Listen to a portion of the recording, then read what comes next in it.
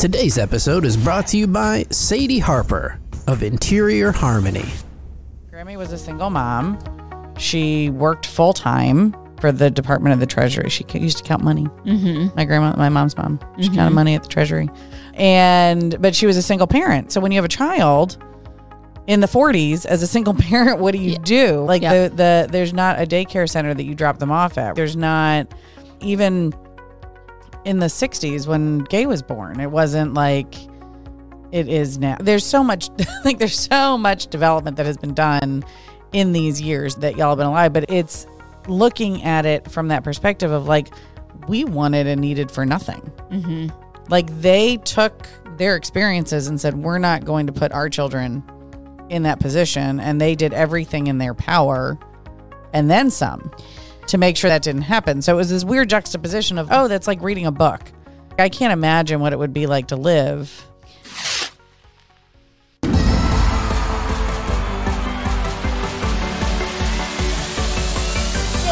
Thank you for listening to the Girls Who Do Stuff podcast. Visit girlswhodostuff.com.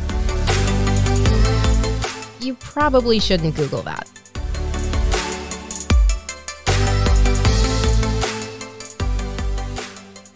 Hello, and welcome to the Girls Who Do Stuff podcast. I am Jenny Midgley. I am Sarah Madras. And this is a show where you come as you are with the courage to speak up and tell a better story. Y'all, I am smiling from ear to ear because our guest right now, she was breaking it down. Yeah, she when was. we had the intro music. She was dancing. She is. I love it. Yep.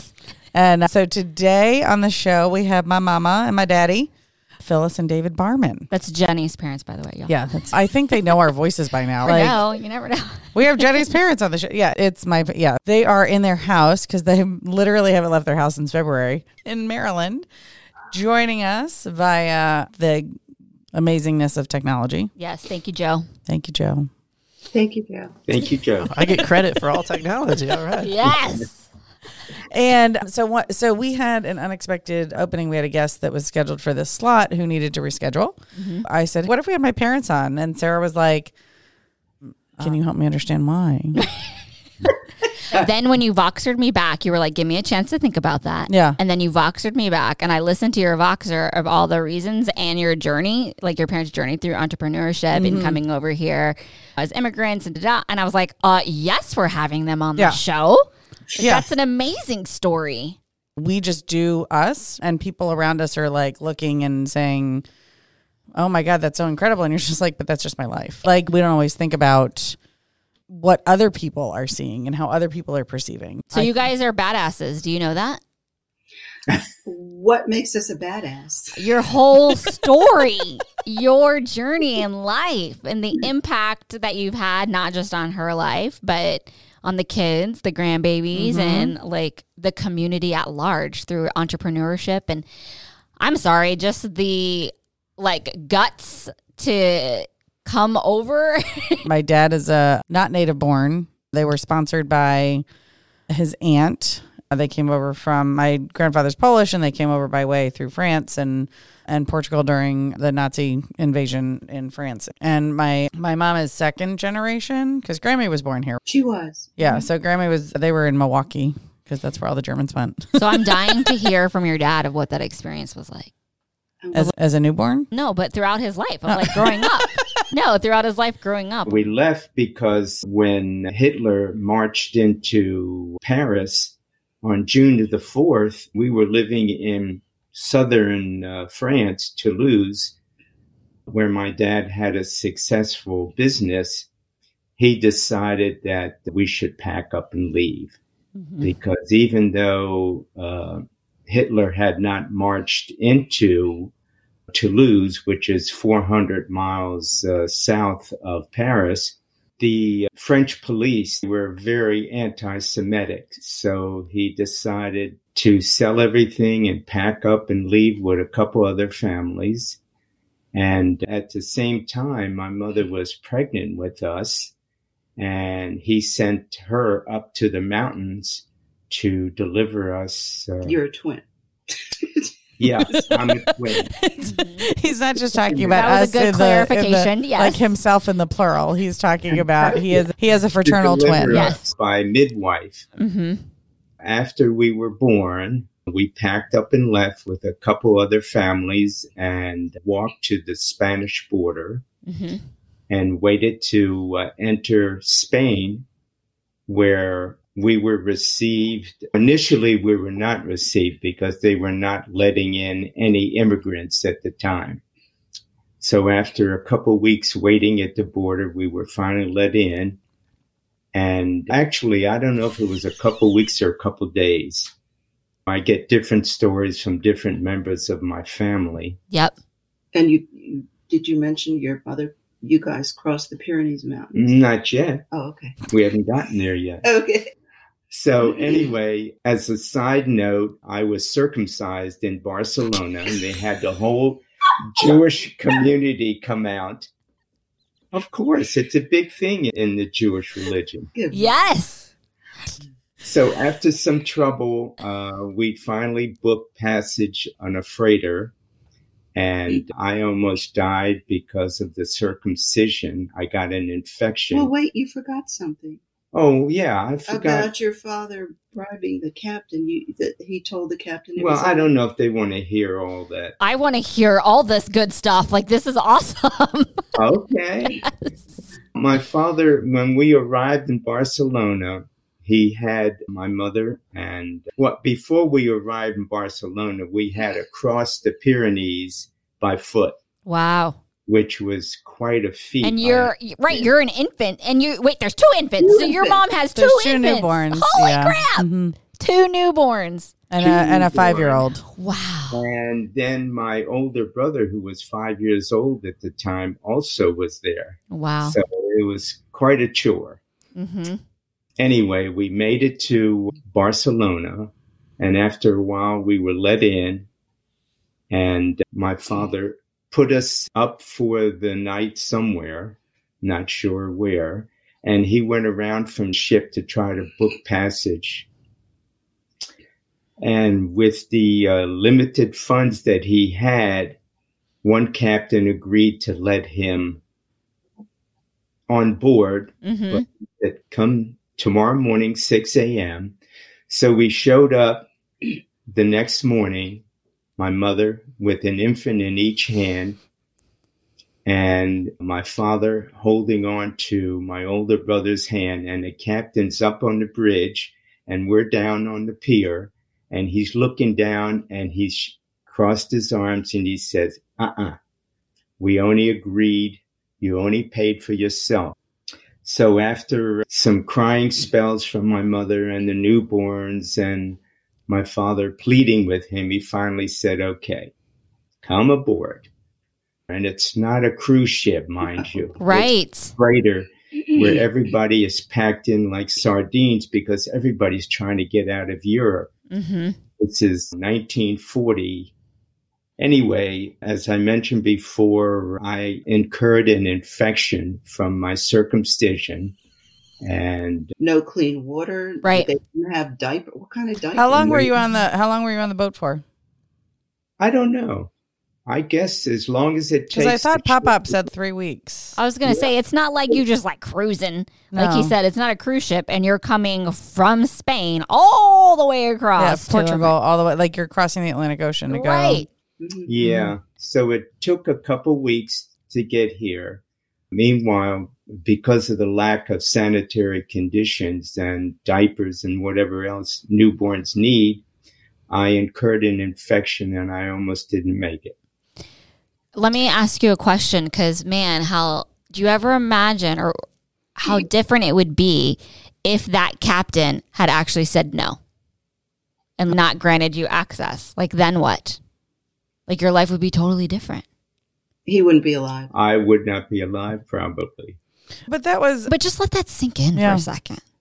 Yeah. This is a topic that people don't like to talk about. It's heavy. You don't want to think about that time. And there's a lot of stuff that brings up, right? And it's also distant enough. We're talking 80 years ago, but it wasn't that long ago in the scheme of things. And so you have to look at if that captain didn't have that ounce of humanity in him to say, all right, like imagine, who knows what went through his head if he was thinking of somebody that he knew or if he was going to turn away small children or what happened that triggered that allowance. And think of it too, like if your dad would have made a different decision from the get-go, he had a successful business. Yep. And for him to make that decision of, I am going to leave this successful business behind. Thank goodness he had it so that he had the resources. People who weren't in that position, who didn't have a successful business, didn't have the resources, they were fleeing with nothing to be able to say, please get me on this ship. Yep. And man, just the fact that your dad made that decision to leave everything behind, to put your safety number one and flee when they did, because if he would have waited, maybe he wouldn't have been able to flee. So all those things had to fall into place so that you could be here right now. And his sisters had already come over. So everybody else perished. But his sisters and my grandfather came. Gotcha. They were already here because they were sponsored by my Aunt Sylvia. Wait, so everybody else died? So like the lineage only extended by who came over? Holy shit. Because they were in Poland. Because this is the reality, right? This is what... So if they would have died on the ship, theoretically, they'd be in it. The lineage would have ended, and the only people that were over here was your 2 aunts and your grandfather? 3 aunts. 3 aunts. And there's Rose. 5 aunts. Oh, 5 aunts. Okay. Who am I missing? Wow. Yeah, so there were 6 of them. Oh, that's right, because Papa was there. They had come over in 1929. And my father... being the one, it was 5 sisters and one son. And so my dad decided, instead of coming to the U.S. with the sisters, he went to Toulouse to go to engineering school. So he was there for 11 years before Hitler marched into Paris. Yeah. And changed our course. There's so many what ifs. Look at the comparison to the situations, right? Of what's happening in current events, of turning immigrants away, of policies that lack humanity and things like that. This is the outcome 80 years later. You have someone who not only was resourceful enough to leave in that environment and come over and start again, because Pop-Up didn't, like, he was a tailor. He went to engineering school, but he was a tailor. He started a business in Washington, D.C. He was also a successful entrepreneur and small business owner that left a legacy for his children that his grandchildren actually carried on. And my cousin sold it. It was still active until recent history where she sold it. Right. And you have this extension of all of these families that are making an impact within their communities. And that's my point. Yeah. Yes. Is like that impact would have. Yes. Thank you. Yes. You're welcome. That's why we do this. Yes. The ripple effect. Like, y'all, I have goosebumps. So what was that like as a child growing up in the United States? As an immigrant child in the 50s and 40s and 50s. Yep. Very interesting. It was very difficult. One, because we're Jewish. And there was a lot of anti-Semitism. In fact, we were not even allowed at the time to come into the U.S. because Roosevelt didn't want any more immigrants. And if it wasn't for a Jewish organization and my aunt, we wouldn't have made it. They wouldn't allow it. You had to prove that whoever was coming in was able to contribute. Yes. If you did not have a trade or a profession, you were not allowed in. Plus, my aunt had to put up $1,000. Wow. Which in 1940 money. Yes. Yeah. Today would be maybe $250,000. Wow. So she had to go to all of her aunts and try to get them to contribute. They were already in the U.S. at the time. All of the sisters. Yeah. Everybody pulled their funds. Yeah. Because that's what they did. Yes. Yeah. Yep. Well, it's equivalent to everybody pulling their funds now for attorneys to get them immigration. Out of yes. Yep. For detention centers and ICE and there's this misconception that you can just show up at the border and be like, hey, I want to come in. I'm coming in. Yeah. No, like it's a big deal, and it's been a big deal for a long time, and there's a process. My takeaway from this has always been I've always known what was at stake and what it took. It's never been a secret. We've always talked about it. in our family, like that. I've known what was done. I knew what was at stake, and I knew all the things that had to be. So then what impact did that have on you? Did it feel like extra pressure? Did it feel like I have to make the family proud? Because this is a very proud legacy, like and resiliency. You talk about resiliency, like holy crap. Mm-hmm. So as a kid in that environment, like it was a weird juxtaposition because we didn't want for anything. Like I knew, like you all talked about where you all came from, which was what we would say today was they were living in poverty. As children, in growing up in that time, there was a lot of wanting and a lot of needing, right? For your needs to be met. For both of you. Grammy was a single mom. She worked full time for the Department of the Treasury. She used to count money. Mm-hmm. My mom's mom. She counted money at the Treasury. But she was a single parent. So when you have a child in the 40s, as a single parent, what do you do? Like there's not a daycare center that you drop them off at. There's not even in the 60s when Gay was born. It wasn't like it is now. There's so much, there's so much development that has been done in these years that y'all have been alive, but it's looking at it from that perspective of like, we wanted and needed for nothing. Mm-hmm. Like they took their experiences and said, we're not going to put our children in that position. And they did everything in their power and then some to make sure that didn't happen. So it was this weird juxtaposition of, that's like reading a book. I can't imagine what it would be like to live. How did knowing your history shape the decisions that you guys made? Me personally, growing up as a child was difficult for me because my parents, I wanted to know everything, and my parents would not talk too much about their past, except while they were growing up. But when my father came here, he had no funds at all. He did have some jewelry that he had sewn into the lining of his jacket so it would not be confiscated at the border. So he had some, not money per se, but that he could convert into money. Yeah. Yep. So he had a series of businesses starting from, first of all, we didn't have any place to live. So we moved in with our aunt. And that was very difficult because they had their own children. Mm-hmm. And here you have two babies. And she had 4. And my mom. How old were Melvin and Leonard? Thank you. They were, Melvin is a few years older than, my cousin Melvin is a few years older than me. He was there. And Leonard is a year younger than me. He was there. Mm-hmm. So it was difficult. They were in a rented area. They had a grocery store in the ground level and sleeping arrangements upstairs. So everybody had to squeeze into an apartment meant for 4 people. So all of a sudden you had 4 more. Right. 5 more. Yep. So it was very difficult. He's really good at math, I will say. Yeah.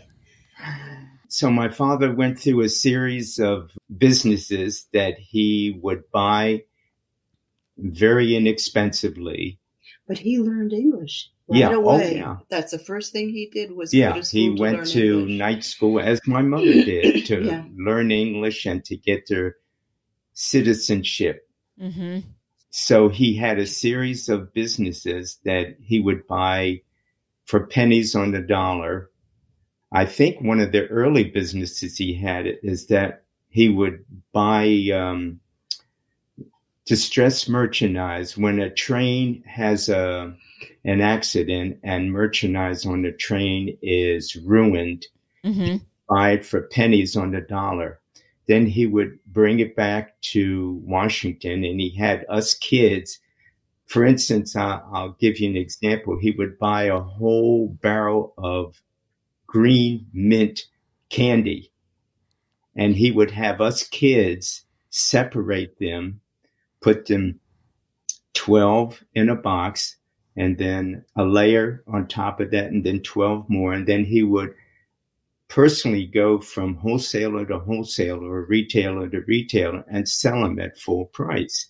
Because during the war, it was very short in supply, candy and everything else. So he was very totally innovative and resourceful and resilient in of himself. Yes. Yeah. And vision. And he had that vision of, if I can take this and turn it into this, then that's going to mean I get to feed my family. Yes. The damaged merchandise from the train, I can turn around. Right. It's like when people buy stuff and they right now called Extreme Unboxing. It's exactly that. Really? They're buying pallets of returned goods, like they're pallets. You can go watch it on TLC. It's called, or A&E, maybe, Extreme Unboxing. And they get these pallets delivered. They may buy a pallet for $1,700 and then be able to sell and turn a profit to like double, triple that, or they lose money. Like it's like the storage wars, right? Like you go and buy the storage locker and maybe you'll be able to put things in a thrift store or sell them somewhere. Yeah. Yep. Brilliant. He was, he was brilliant. Yep. That was before his time. Yeah.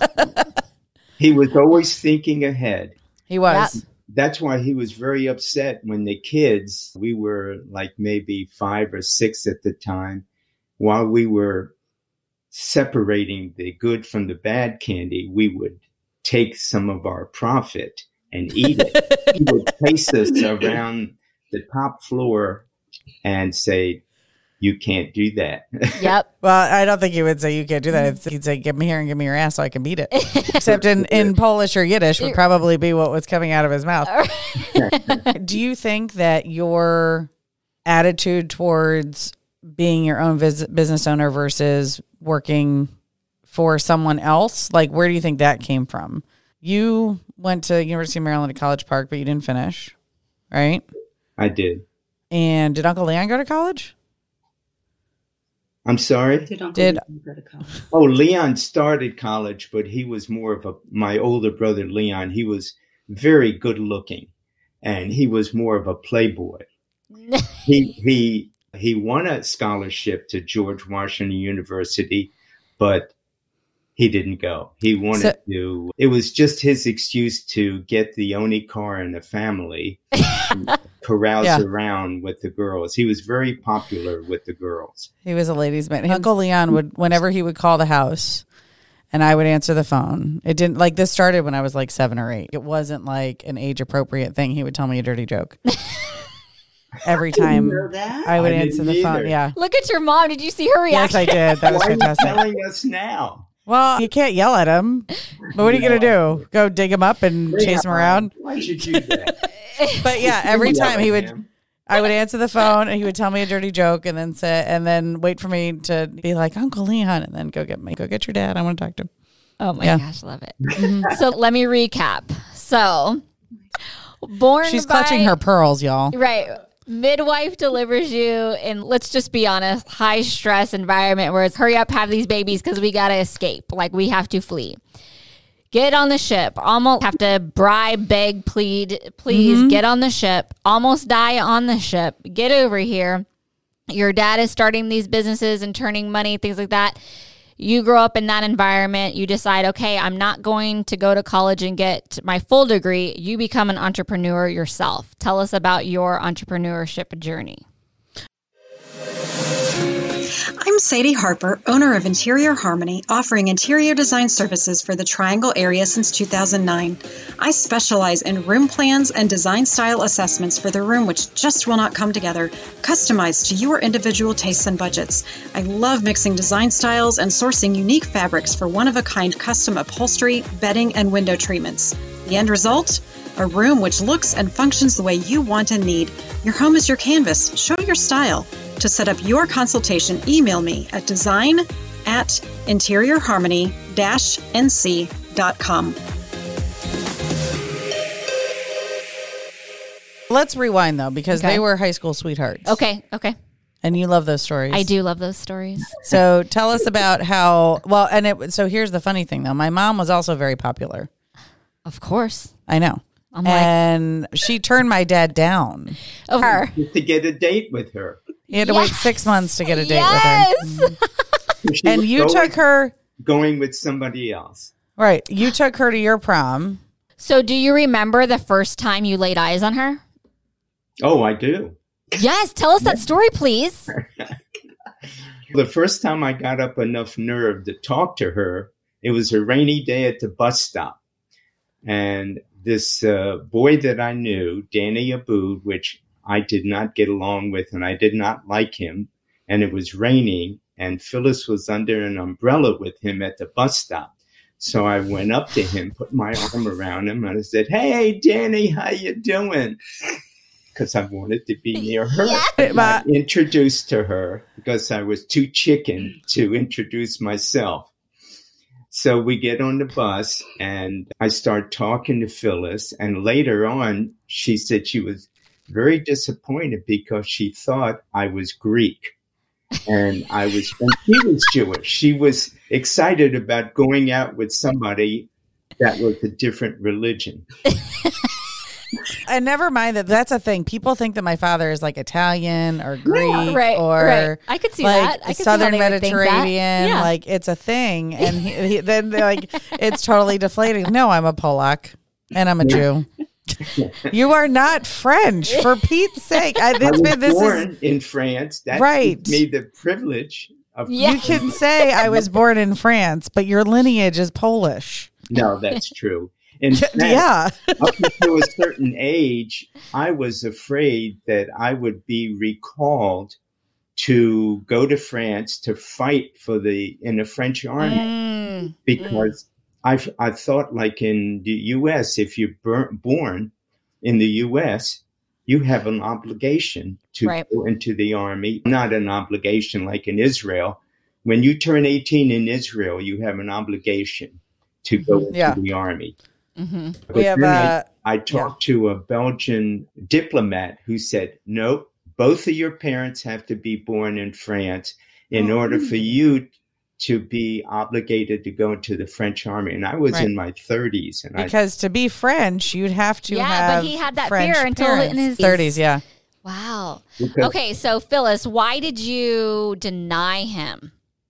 Other than he wasn't Greek. Why were you like, why did you make him wait 6 months? But it was more than 6 months because y'all, I mean, he's 2 years ahead of you. Yeah, but the thing is that you dated upperclassmen, and it was a big that thing. Time, I and guess. At the time in high school, you dated many people. You didn't just date one, unless you were really going with them. And I just was dating several other people, and then I was dating just one, and then another one, and then another one, kind of like a serial dater or something. Like dating then meant actually like going on a date. Like it wasn't But you weren't going steady. Going steady meant you were like exclusive. Right. Now, I did go steady several times, quite a few times. And each time I went steady, of course, I got all upset when we broke up, but then there was someone else around the corner. So you literally had a waiting list, right? Dad has already said that. Please, can we post pictures of your mom from back then, please? Yeah, absolutely.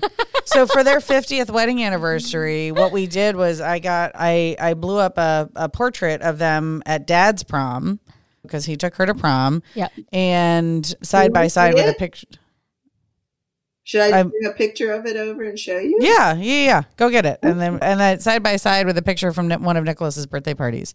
And of the two of them, because it was like a sweet, not at the prom. He was drunk at the party. I know. I got that. At his grandson's birthday party. And I got a frame mat, and I had everybody sign the mat as part of the gift. So we had it framed and. So your mom was a looker, and she had a line of guys wanting to go steady with her. She did. But you won out.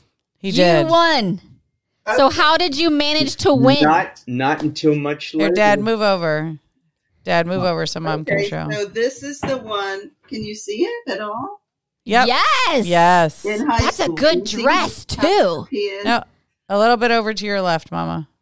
That's a really awesome dress, too. Yep. You are a looker. I loved it. I got it. Beautiful blonde hair. You got it where? At Learners. At Learners. She remembers. That's because it's a beautiful dress. At Learners. Right. That's where I picked her up 11 o'clock at night and took her to a rabbi. They're going to get to their elopement story. For 50 years. Yeah. I love it. You guys are so cute. I know, aren't they? We're going to have to put that up so our listeners can see it too. Yeah. I have, yeah. So that was it, because that was the closest to like the best picture we had closest to their actual 50th, because we were surprising with them with that. Right. That was at Nicholas's second birthday party, which was in January of the year that they celebrated their 50th. Yeah. So wait, how did you win? How did you win her heart? I didn't win her heart until after high school. I went into the Marines. But then I was dating Joel. Yeah, she was dating a college student at the time, which I was very upset about. So we communicated while I was in boot camp. Oh my God. And I sent her a letter that I have a very important question to ask you when I come home, when I get out of boot camp. Yep. And I was so scared to ask her the real reason. So I asked her, I said, I want to ask you out. That was the important question. I want to ask you out on a date. And you were all in, like he was smitten. Yeah, he waited for 2 years. Like that's commitment. That's love right there. Yeah. Of like, I will wait for you. And then 2 this years is a more. movie. They need their movie. And then, but so now, so the other thing was that my grandmother hated him. Hated him with a... Not which was still really, no. Why did she hate him though? So it was more. It wasn't so much that it was that my mom was her world, and so she was any man, she didn't want anybody coming in and breaking that relationship and taking mom away. So it wasn't him. She would hate anybody. She would. It would. Yeah.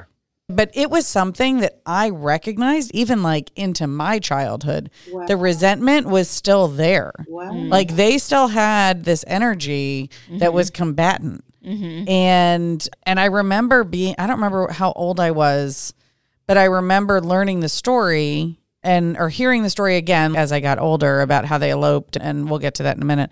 And then recognizing how sad my grandmother must have been, and recognizing that it was coming from pain. Because the elopement probably broke her heart. Hold on. So now we're going to tell the story. So Dad picked up Mom. My only daughter. Well, yeah.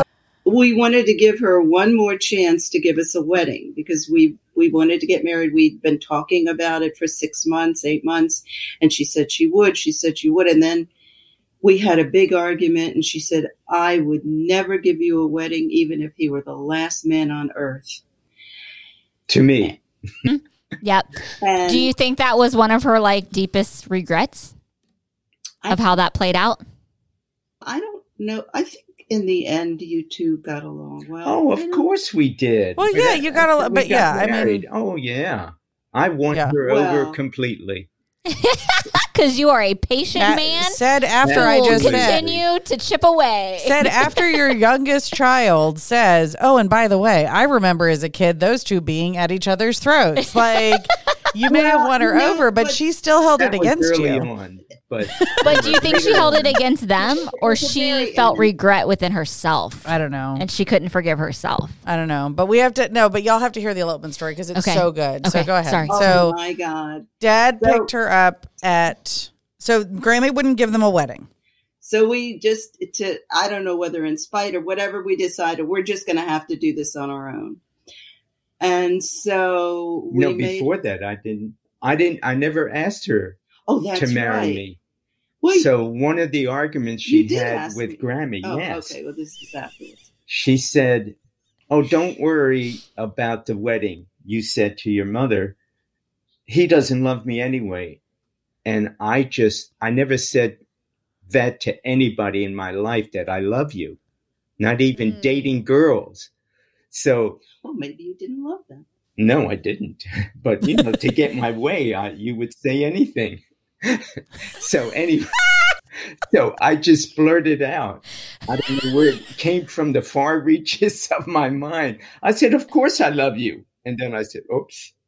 And that's when we decided that we were going to get married. And so anyway, we decided that finally we're just going to elope. So I pick her up at Lerner's, which is a woman's shop which is now defunct in Washington. And she got off at 9 o'clock, had to wait till she cleaned up everything and put the merchandise away. And then we went to a rabbi about 20 miles away in Bowie. 11 o'clock at night, we got married. But here's the thing, because we're Jews, right? So there's a thing when you're Jewish that there has to be 10 men over the age or who have already been through a bar mitzvah, which is the As Jewish witnesses. Called a minyan. transition. It's called a minyan. And it's these 10 men who stand to witness, and that's what makes it legit. All right. So the rabbi had to go wake up Yes. People. He's like, Oh God, the bird is to back. stand as a minyan. so please tell As me they were witness. standing in their pajamas. You guys, this needs to be a movie. I'm not joking. I was in shock. I don't remember anything. Neither one of Because us. when he Both goes in to shock. the ritual of what he says, repeat after me. And this rabbi had a European accent. So he gets to the point where he says, be thou mine wife. Repeat it after him. Be thou. And I had a bite, almost my tongue was bleeding. Because he was so nervous that Yes. he literally just repeat Exactly. after me. Okay. Be thou mine wife. Oh my Right. God, I love it. And then And then on the way back, neither one of us said a word to each other. I was like, what the heck did we And do? you think we would go and consummate the marriage? No. I took her back to her apartment. And And we didn't. And then did you blurt it out during that fight? But we're already She married. did. I remember that is the legitimate. That's And- exactly what happened. we wanted to give her a chance to give us a wedding. And again, she said she would She never says do never. that. And then I just said, that's just fine because we're already married. I don't think she believed us at first. But then I called you, I remember, and you I came over and we had to spend hours convincing her that it was okay. Everything's going to be fine. Because she still didn't want me to Right. her Yeah, I actually, home. that's right. She wanted me to stay. Phyllis to stay. But we're married. She's been staying here while we've been married for too long now. And at some point during, all right, so that was what, like 3 months after you guys got married, that you had this fight and then Dad took her away. But somewhere in there, they did end up consummating their relationship and conceiving my sister. Gotcha. Because if you do the Hallelujah. math, my sister was not a virgin born birth. February of 1964 and they got married in April of 1963. So when you do the math, so at that point, so she was conceived while they were still living apart. Yes. Yeah, Hard but to married. get together. You finally take her away, and then Aunt Sylvia gave you the wedding party, right? Yes. Mhm. Yeah. So his dad's sister that had That sponsored sponsor them over. Yeah. Oh, that's so, kind of beautiful. Yeah. I like the cyclicalness of that. Yeah. Alrighty. I know. We're running. It's so good though. It is. I know. Damn. It is. And then When you guys come to town, we have to go out to dinner I'd together. love to do that. Oh, Look. Yes. yeah. Because there's a lot more to this story, and I know, the I wanna hear development. more, but I know, can't. We're running out of time. We're gonna have them come back. There's all of the stuff that they chose because they were able to, right? That things Right. that they didn't have when they were young, and the support that they gave to others because they were foster parents for babies. They took in unwed teenage pregnant girls through Catholic Charities. They had a program. And that was even after I was. Well- I remember being a teenager and having these girls in the Well, house. and that's all the ripple effects that wouldn't have happened. Yeah. Okay. And we're all gonna just have the- to do a part 2. And my adoption and how that came that came to be, all the babies that I was exposed to and all that. Yeah. So there is that huge ripple effect that you don't Yep. see. And I think that it's really go home or pick up, if you're already home, it's COVID. Hello. You're already home listening to this. I don't know what I'm saying. So go pick up the phone and call an older relative. Yep. Hear your Ask- history. Hear the history, hear the story, because I think if anything, because of those stories, right? Because of the stories of learning to laugh at yourself, because remember the last episode I said there was a family member that shit himself in the elevator? Yes. That's him. Yay. So you hear the stories, right? Oh, wait. That reminds me. We have Oh. to ask him about the weeds picking up the Piggy. Okay. So our last episode, the lead into this episode, we decided to do 3 things that we've learned from our parents. So the episode that we recorded before this and that will be aired before this episode now, we did 3 things we learned from our parents. And one of the things was that I said was to learn to laugh at myself. And because I grew up hearing these stories of embarrassing stories, instances. And one of the things that I brought up was the story of Gay laying in the grass picking weeds when Dad.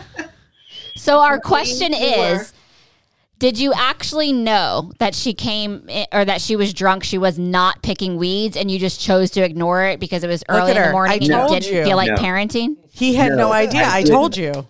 It was like 7 o'clock in the morning. I'm getting ready to go to work. And she comes in the back door, a little disheveled. And I said, good morning. What are you doing up so early? She said, I was in the back picking weeds. And I said, that's nice. She is that I legitimately like, and y'all think this is not like it is that innocent. I told them the Hyman story. Hi, my name is Hyman. Hyman? And also you would have heard us allude to the fact that they have a parrot. The parrot laughs exactly like her. Oh, God. So there's like an echo of the laughter. It's fantastic. Yeah. So there's just a lot of funny stories of the time that my dad was like driving the RV across country and my mom flashed half of the highway. Oh my God. Right? Yeah, that's a true story. I wonder if because she turned the wrong way. That's awesome. And put her ass on the window. That's awesome. Mm-hmm.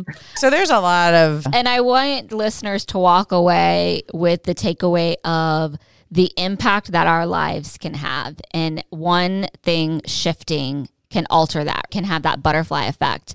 And so to look at people with compassion and with generosity and that not allowing immigrants into this country, the negative ripple effects that it can have because you guys had such a positive impact and all the things that you did and the community impact that you had. And that would have never happened if you wouldn't have been made it across the ship and made it out alive. So we are grateful that you are alive and that you guys have these stories to tell. So were we.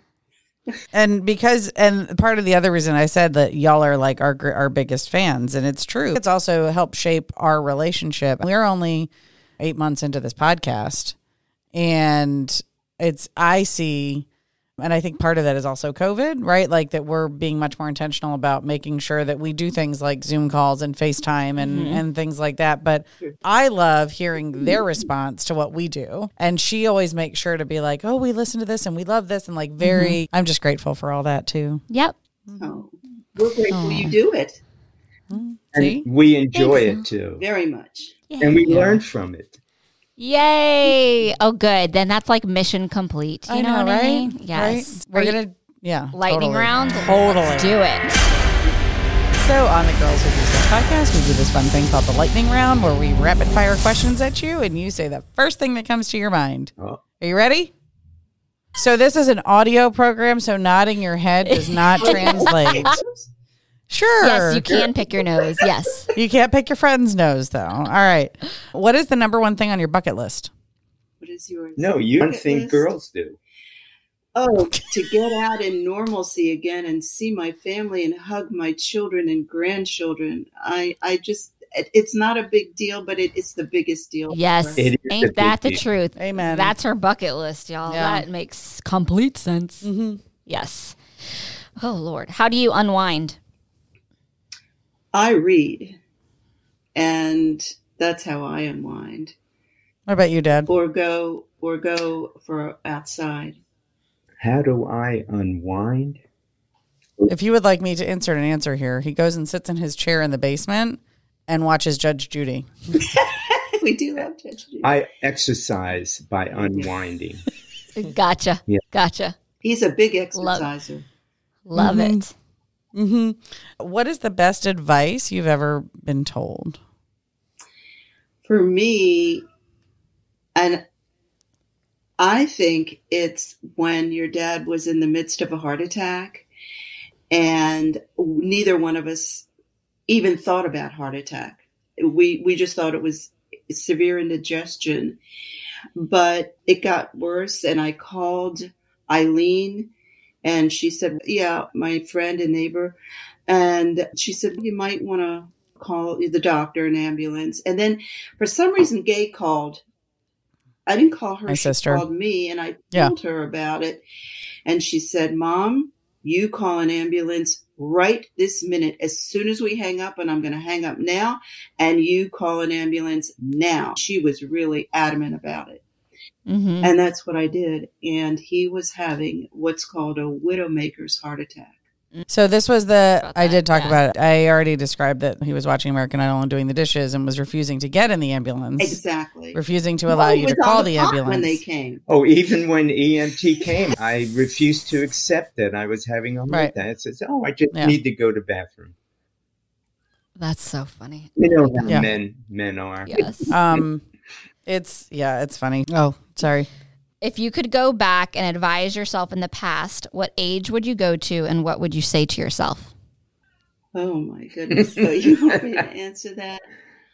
I think I would tell my child self to have confidence in myself and to listen to people that are older than me and wiser than me and follow their advice and really just listen more and take it in. Just take it in.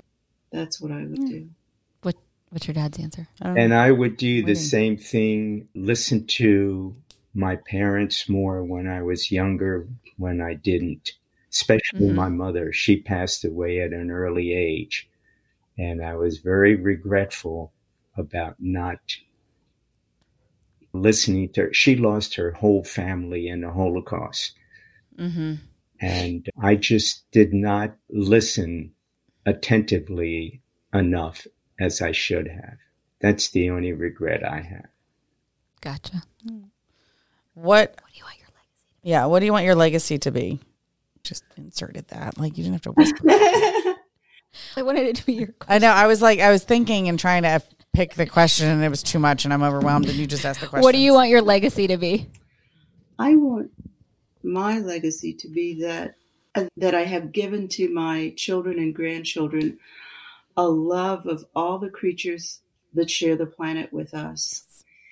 Yes, And that is what you want your legacy to be, because she likes animals better than people. I can see why I can see why you would do that.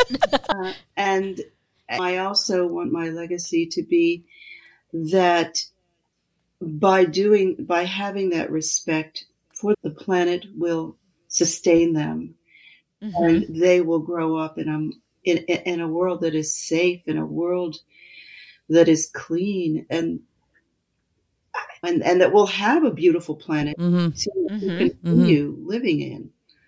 Yep. Yeah, Dad, what about you?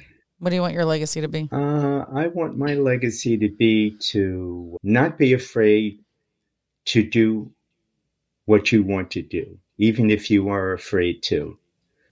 And I think your legacy is secure, guys, because she's sitting right here, and that's who she is. And those are the kids she's raising. So I think your legacy is like you're in good hands. Yeah, You can check that off Yeah. your list. You've accomplished it. Oh, that's Dad. great. thank you, Jenny. You're welcome. What is something that no one knows about you? About me? I don't know. Who are we talking to today? I thought you were talking to Phyllis. Something that nobody knows about me? I'm a chicken at heart. I don't think anybody knows that. That you're afraid of things, but you do them And anyway. he pushes through anyways. I have a lot of phobias. Yeah. Yeah. And probably from growing up in my environment and talking to other people that believe that it can be transmitted in utero because my mother was very frightful from the get-go. Mm-hmm. That's another there was some mental health Interesting. Yeah. stuff there too. No, so- that makes sense. That makes Yeah. sense. Mom, what is something no one knows about you? I can't think of anything because I think everybody knows everything about me. I've been such a darn open book. I'm listening. You are you do verbal vomit.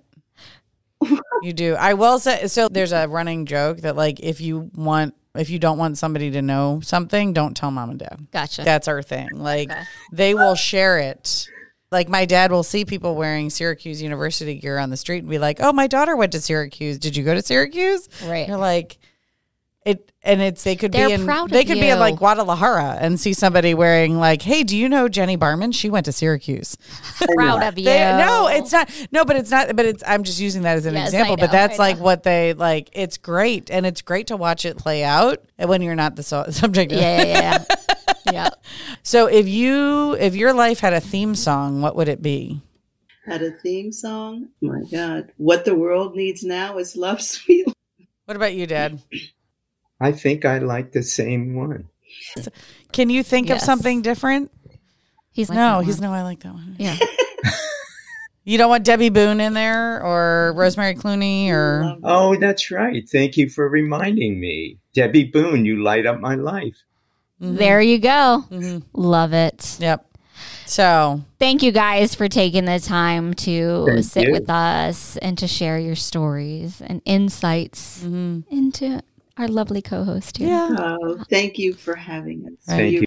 And thank you guys for always listening. Yes. yes. And being our number one fans. Biggest fans. Yes. I mean, we'll listen to the same one several times. You Love have to so that Dad can get all the words. That's right. Yes. Yes.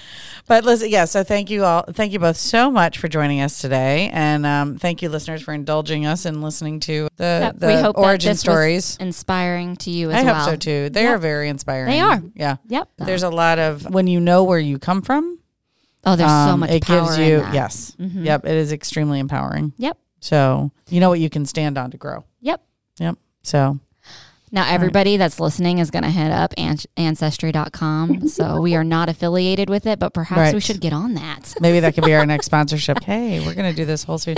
Anyway, yeah. So go find us wherever you listen to podcasts. Rate us. That helps other people find us. You can find us on Instagram and on Facebook, Girls Who Do Stuff. That's all I got. That's all we got for today, Yep. folks. So I am Jenny Midgley. I am Sarah Madras. And you do you, boo. We love making this stuff for you. You can help us out by subscribing to this podcast and follow us on social media.